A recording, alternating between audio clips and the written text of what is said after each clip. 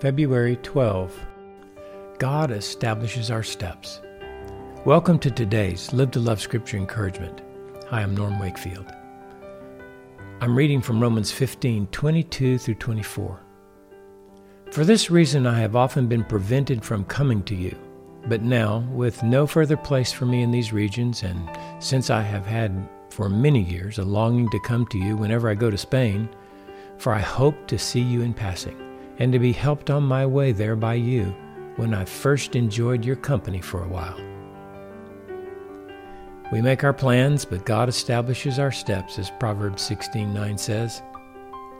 James wrote in chapter 4, verse 15, "If the Lord wills, we will live and also do this or that."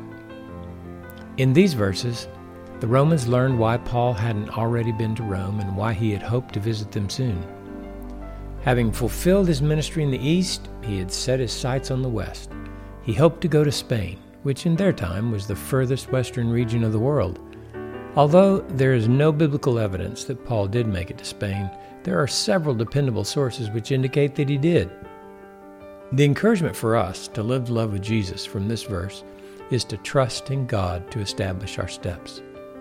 If Paul indeed went to Spain via Rome, he did so because God had people he loved in Spain and locations in between. He chose Paul to be the vessel of his love.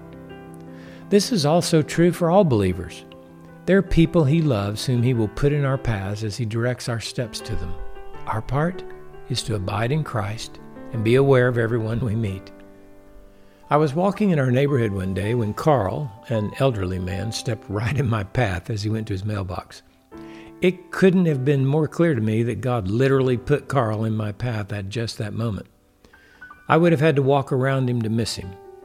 We greeted one another, introduced ourselves, and I took the opportunity to tell Carl that I'd prayed for him that morning, but didn't know it was going to be him. I shared the Live to Love prayer with him, then encouraged him that God knows him and loves him. I asked if he knew Jesus, and he said he did. We prayed together, and I finished my walk. God was establishing both our steps to intersect so Carl might be encouraged that God was thinking of and loved him. So be encouraged today to be on the lookout for who Jesus wants to love through you. They might actually, literally, be in your path. That's no coincidence. God is at work as you live to love with Jesus.